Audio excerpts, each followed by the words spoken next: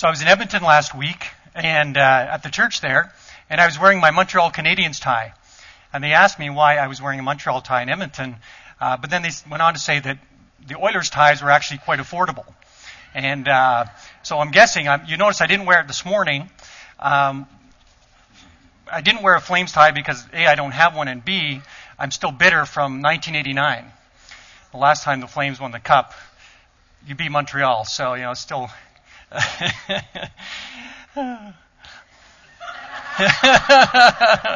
thought I was joking. I want to tell you a bit of a story as I begin this morning for a couple of reasons. One is that some of you are asking me what I'm going to be doing next. I have resigned as the president of Western Christian as of June 30th. And so I want to, John directed me, you should share with the church what you're doing. So I'll do that. But more importantly, it's going to introduce what I want to talk about this morning with you. A year and a half ago, 3 years ago, let me back up to there. Our youth minister moved from Arkansas, and he and his wife moved into the Hood, North Central Regina, Canada's worst neighborhood, according to Maclean's magazine. And a year and a half ago, they started taking in kids into their home. Because as Daryl's our youth minister, he said, living missionally is when you open your front door and you see the world as a mission field. And so they started taking in kids to watch movies and have popcorn and have Jell-O and soup. And so after a while of doing that, my wife Lisa and I and Daryl and Kristen, we said we should start a Christian club. So we did. And we had about 6 or 8 kids that first year through fall of 2008 into 2009. And then last summer, we ended up getting more kids. As the spring came on, we had 20, 25 kids. So we decided, let's move this to an elementary school, because with 25 kids, it was getting a little large for Daryl and Kristen's house.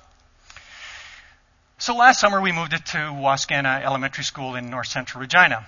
And the last few weeks, we've averaged 37 kids the last 3 weeks. So God has been blessing us. These are mostly Aboriginal kids.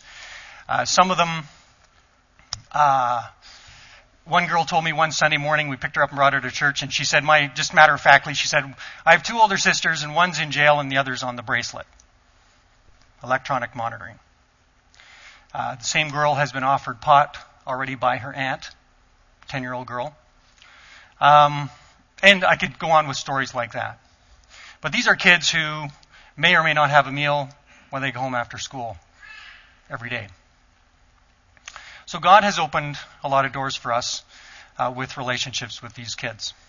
48% of Aboriginals in Canada will never finish high school.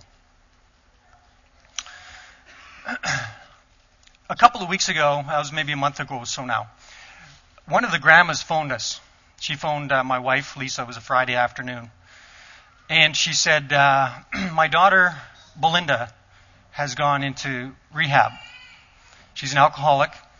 And I've got the grandkids by myself for a month. Do you guys pray for people? So that started a 30-minute conversation with Lisa and Eunice, this grandma. And she said, I've got these grandkids for a month by myself. I'm probably going to need a little bit of help. So the next week, my wife and I picked up these 3 grandkids that come to our outreach ministry. We call it the party because the kids say, hey, are you having the party tonight? And we're like, you bet, we're having the party. So we call it the party, and we meet Tuesday night. And these 3 grandkids come. And so Lisa and I went over and picked up the grandkids along with my daughter, Chris, is 10, and a couple of her friends. And the 8 of us went over to Petland. And we went and petted kitties and puppies for about an hour. Aboriginal people really like animals and nature. And all kids love animals. So we were over there petting these animals for about an hour. And then we went to McDonald's for another hour, had some ice cream. The kids played in the ball pit. And then we took the grandkids back home, and we prayed there with Eunice in her living room. At one point, one of the kids spilled her ice cream. My wife went to the kitchen to get a napkin and came back, and she said to Eunice, your oven door is open. Is that okay? And a lot of people in the inner city will heat their homes with their oven door open.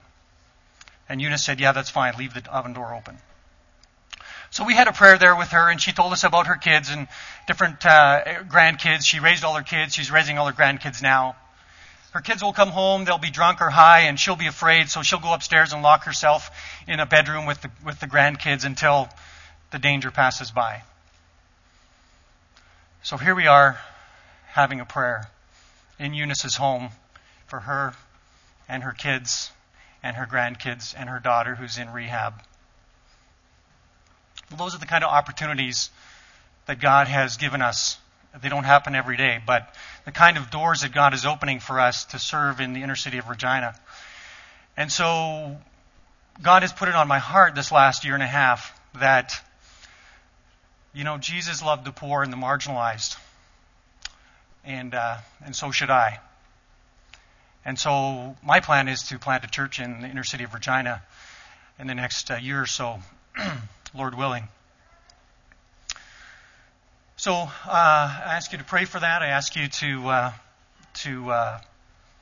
intercede for us before the Lord on behalf of what we want to do. And it's been really neat because when we look back a year and a half ago when we started this, there was no way in the world we would have envisioned what would have happened. I was quite busy with the school, and I was suddenly adding another obligation on a weekly basis. Every Wednesday, it was Wednesday at that time. Every Wednesday night, another thing to do. And it sort of felt more like an obligation. And now God has opened up huge doors of opportunity for us. And so I'm pretty excited about that. And it's neat because we didn't write a mission statement. We didn't have a vision. We didn't have a strategic plan. It was just God opened the door. And here we are. And so we're stepping through. And just really quickly, if you are interested, we're doing a mission camp this summer. This is for high school students and adults. If you would like to come, we are in the last week of July, and there's brochures back on the Connection, what's it called? The Connection Center. Mission 610. This is a mission camp for high school students and adults who want to come. If you want to participate in reaching out to these kids of the inner city and these adults and being the love of Jesus to them, we'd love for you to come and to spend a week with us. Or if you want to help do some construction work at Western Christian, there's lots of opportunities. We'd love for you to come and be a part of that. But the other reason that I tell you that is not just because of myself, but more so because I want to talk with you this morning about the mission of God. And the mission that God has for this world. And the love that God has to bring His message of salvation into the homes and into the lives of every person on this planet. You see, the problem with the word mission is as soon as you say the word mission, people think of a trip that you go on that goes overseas. My son, Kelly, is 16. He just got back from Mexico from a mission trip. Last night flew into Calgary. This morning's flying back to Regina with 11 other teenagers from Western. They had a great time. They told me all about it last night. But the problem with missions or a mission trip is that we think that it is something overseas and something that happens, that starts on a certain date and ends when you come home. But the mission of God doesn't end when the mission trip is over. And the mission of God is not limited to the geography on the other side of the world. The mission of God is right here in Calgary. The mission of God is in the inner city of Regina. God is on a mission, and He is already working, and He's already preparing things, even before we lay out plans and vision statements and mission statements. God is already there working ahead of us. And so the mission of God is what I want to talk with you about with you this morning, and living missionally. That is to say, opening our front door and seeing the mission field right outside. Turn with me in your scriptures to Luke, the Gospel of Luke, chapter 19. The Gospel of Luke, chapter 19.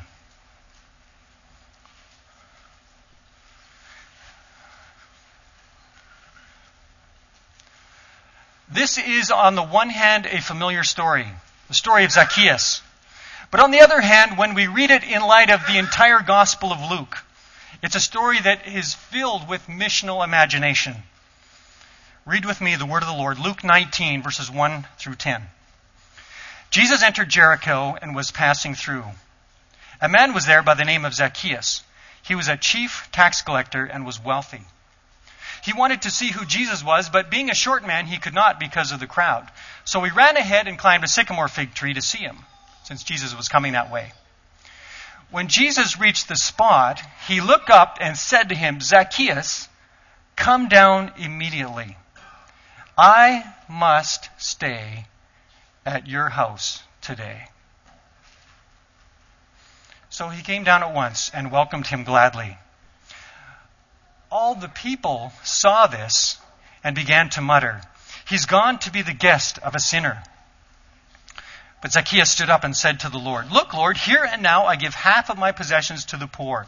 And if I have cheated anybody out of anything, I will pay back 4 times the amount." Jesus said to him, "Today, salvation has come to this house, because this man, too, is a son of Abraham. For the Son of Man came to seek and to save what was lost." Thus far, the word of the Lord. Now, to really understand this story, we need to understand something that was happening in the first century in Jewish culture. In the first century, there was a sharp divide right down the middle of Judaism. On the one hand, there were the Pharisees and the teachers of the law. These were the people who wore their suits and ties every Sunday morning, the people who dressed up and wore their best clothes to Sunday, the people who carried their Bibles and went Sunday morning, Sunday night, Wednesday night. These were the God-fearing people, the godly leaders of Jewish society. And so that was one side. And the other side of Jewish culture were the sinners. And that always shows up in quotes in the New Testament. Because the sinners some of them were morally bankrupt people, prostitutes and people who were just bankrupt morally. But some of them were just people who struggled every day with life. And those people were on a separate, in a separate division of Judaism. And the people over here, the religious leaders, all looked down on the people over here. And they would not have fellowship. They would not have contact. They would not have anything to do with the people over there. It was like there was a river flowing through with a sharp valley in it. And the people over here would never go over there, and the people over there would never go over here. And everybody in the first century knew that if God ever came to visit, everybody on both sides of the camp, everybody knew that God would go over here, because this is where the godly people are. This is where the moral people are. This is where the religious people are. And we all know that those people over there are unworthy of the Lord.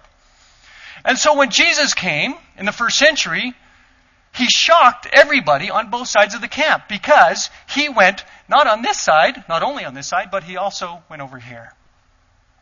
This divide was so sharp in the first century that the Pharisees in Luke chapter 7, do you remember the story in Luke 7:36 and following? Jesus went to the home of Simon the Pharisee, and there was a sinful woman there that was so overcome with her sinfulness that she was weeping. And she was washing Jesus' feet with her tears and wiping his feet with her hair. And about verse 39 there, it says in Luke chapter 7, that the Pharisees were sitting there thinking, if this man is a rabbi, he can't be a rabbi, because if he was a rabbi, he would know what kind of woman is touching him, that she's a sinner. You see, in their mind, it was inconceivable that Jesus would both be a rabbi and allow a sinful woman to touch her. It was inconceivable. If Jesus truly was a rabbi, there was no way that he would let this woman do this. That's how sharp the dividing line was in the first century. And yet, Jesus crossed that line. And he crossed it very intentionally. He said to Zacchaeus, "Zacchaeus, come down immediately. I must stay at your house today." Do you understand what that means? It would be like Kelly and Robin going to Lady Gaga's house for a dinner party. It would be like the last place you think a good Christian would go. It's not going to happen. And yet that is exactly what Jesus did with Zacchaeus. And so, all the people began to mutter, "He's gone to be the guest of a sinner." But Zacchaeus stood up and said to the Lord, "Look, I'm going to give half of my possessions away to the poor, and if I've cheated anybody out of anything, I'm going to give pay them back 4 times the amount." Which was exactly what the Old Testament law said to do. If you had stolen from someone, you would pay back 4 times.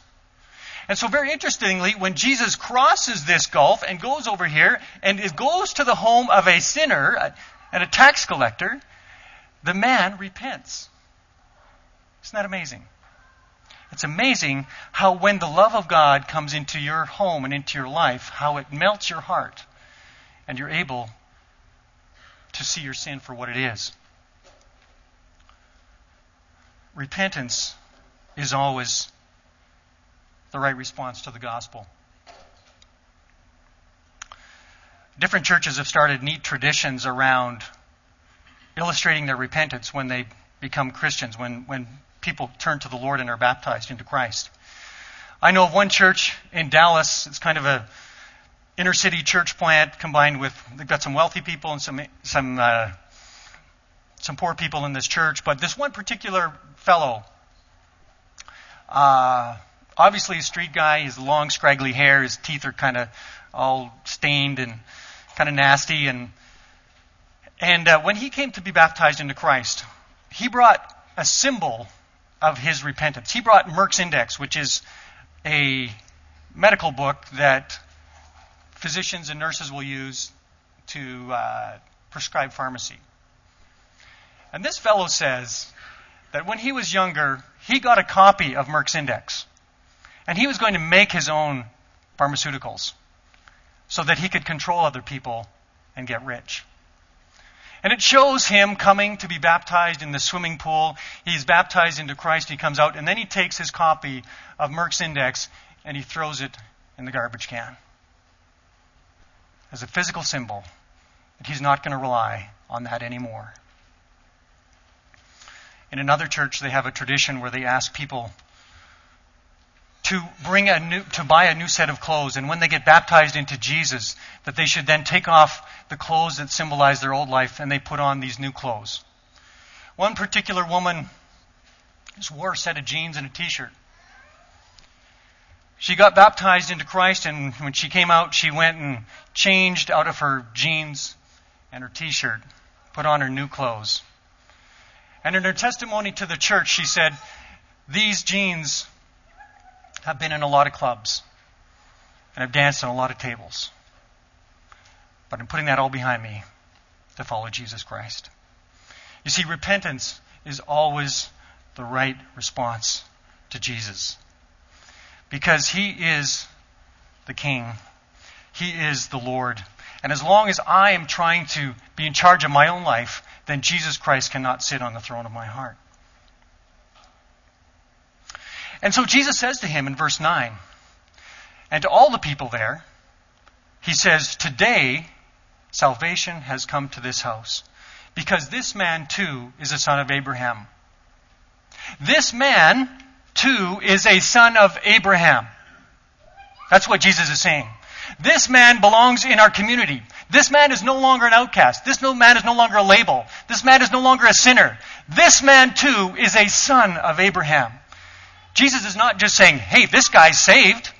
Individualistic salvation. No, He is saying this man is part of our community. This man is a son of Abraham. And that is part of what salvation means. It means to come into the community of God's people.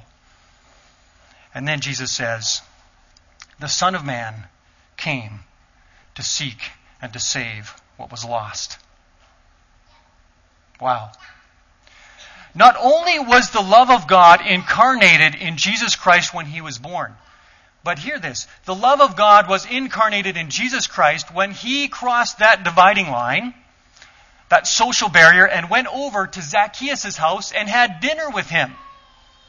And salvation came to his house that day as a result. And so the love of God is not just about Jesus Christ being incarnated and coming to this planet. It's about the love of God being incarnated in a person who goes to other people's houses for dinner.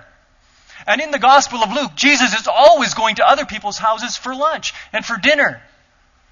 All kinds of people. Tax collectors, sinners, Pharisees, criminals, all kinds of people. Jesus is crossing ethnic lines, social barriers, religious hurdles. He is crossing all of those things in order to bring the love of God into people's lives. And it's some 13 or 15 times where Jesus goes to have dinner with other people. Now think about the gospel in these terms. There's our turf. There's our turf. I'm going to do it physically. There's shared turf and there's their turf. Our turf is where we're comfortable. We come here to this church building. You guys know where to park. You know which door to go in. You know what room to enter. You know where the bathrooms are. You know when it starts, when to stand up, and when to leave. You know who to talk to if you need something. This is our turf. Then there's shared turf. Shared turf is schools, malls, restaurants, workplaces where Christians and non-Christians live together. And then there's their turf. Their turf is where non-Christians live and are, where they know the rules, where they're comfortable, when they know what to do and where to go and where to be. Now think about the gospel in these terms. Jesus had no turf of his own. Foxes have holes and birds of the air have nests, but the Son of Man has no place to lay his head. And so Jesus was not about inviting people to his house or to his church building or to his temple to hear the gospel. Jesus was about going to their turf, going into other people's homes and being with them on their turf where they were comfortable, and that's where ministry happened. So much of Christianity is about attracting people to our space and our building and where we're comfortable. But the fact of the matter is, when somebody who doesn't know anything about Christ walks into this building or any other church building, they are totally clueless and uncomfortable. It's our space. But that's not what Jesus did. Jesus went to their space, and he went to shared space.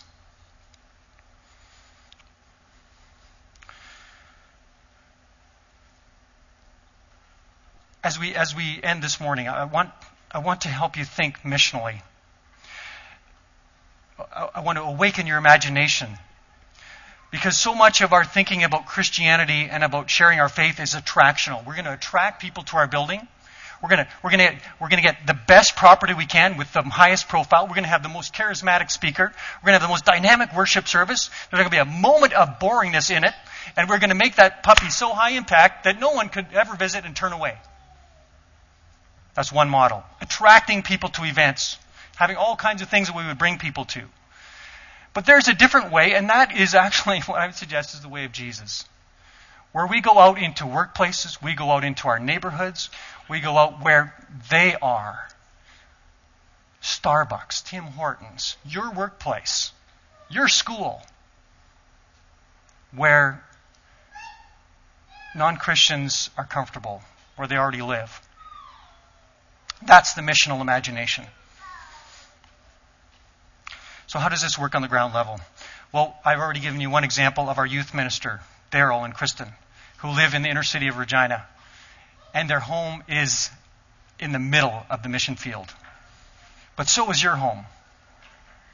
There was a man in Edmonton, a physician. I don't know him personally. I just read the story in the book. He was driving 20 minutes from his home to an attractional church where they were trying to draw people in.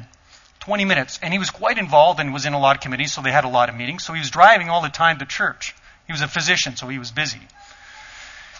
One day, he realized across the street from him was a shut-in who couldn't cut her own lawn. So he went across and began to cut her lawn for her. After some time of doing that, he realized he wasn't just cutting her lawn. There was 3 other shut-ins on his block. He was cutting all of their lawns for them, and each lawn didn't just take 10 minutes. It took quite a long time because people on the street would come and stop and visit, and everybody in the neighborhood would get to know each other. And after a while, he started a little Bible study in his home, and that kind of grew. And after a while, he was like, you know what? All these people here aren't going to drive 20 minutes to go to church over there. And he actually, sorry, Kelly, but quit going to his church and started doing something right in his neighborhood. That's missional. My wife, just a couple of weeks ago, shared a story with me, something that happened in her workplace. She's a dietitian, and so she works actually in the inner city of Regina at a health clinic. And it's all women in her health clinic. And sometimes when they have lunch together, the conversation gets kind of foul. And she doesn't really enjoy that. So she struggles with what to do because she doesn't like sitting in that and listening to all that. It makes her uncomfortable. And yet if she leaves, she feels like, oh yeah, they're another Christian. They think they're better than we are. And she doesn't want that either. So just like 2 weeks ago, at lunch one day, she decided she was going to stay, and she had just had a friend write her a letter and said, you know what, we're done. And that was kind of painful. And so Lisa brought this up at lunchtime as she was visiting with her colleagues.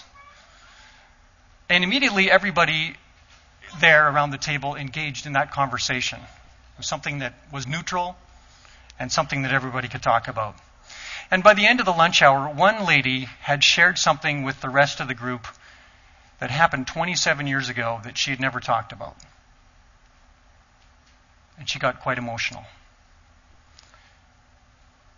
And so I think that's amazing that my wife was able to kind of facilitate that to happen and form some level of community in her workplace. That's what it means to be missional.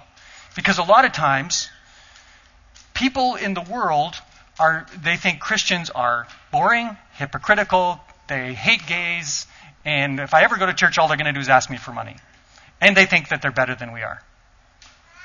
And so Lisa was doing something that would begin to build bridges of community in her workplace and overcome some of those stereotypes. That's what it means to live missionally.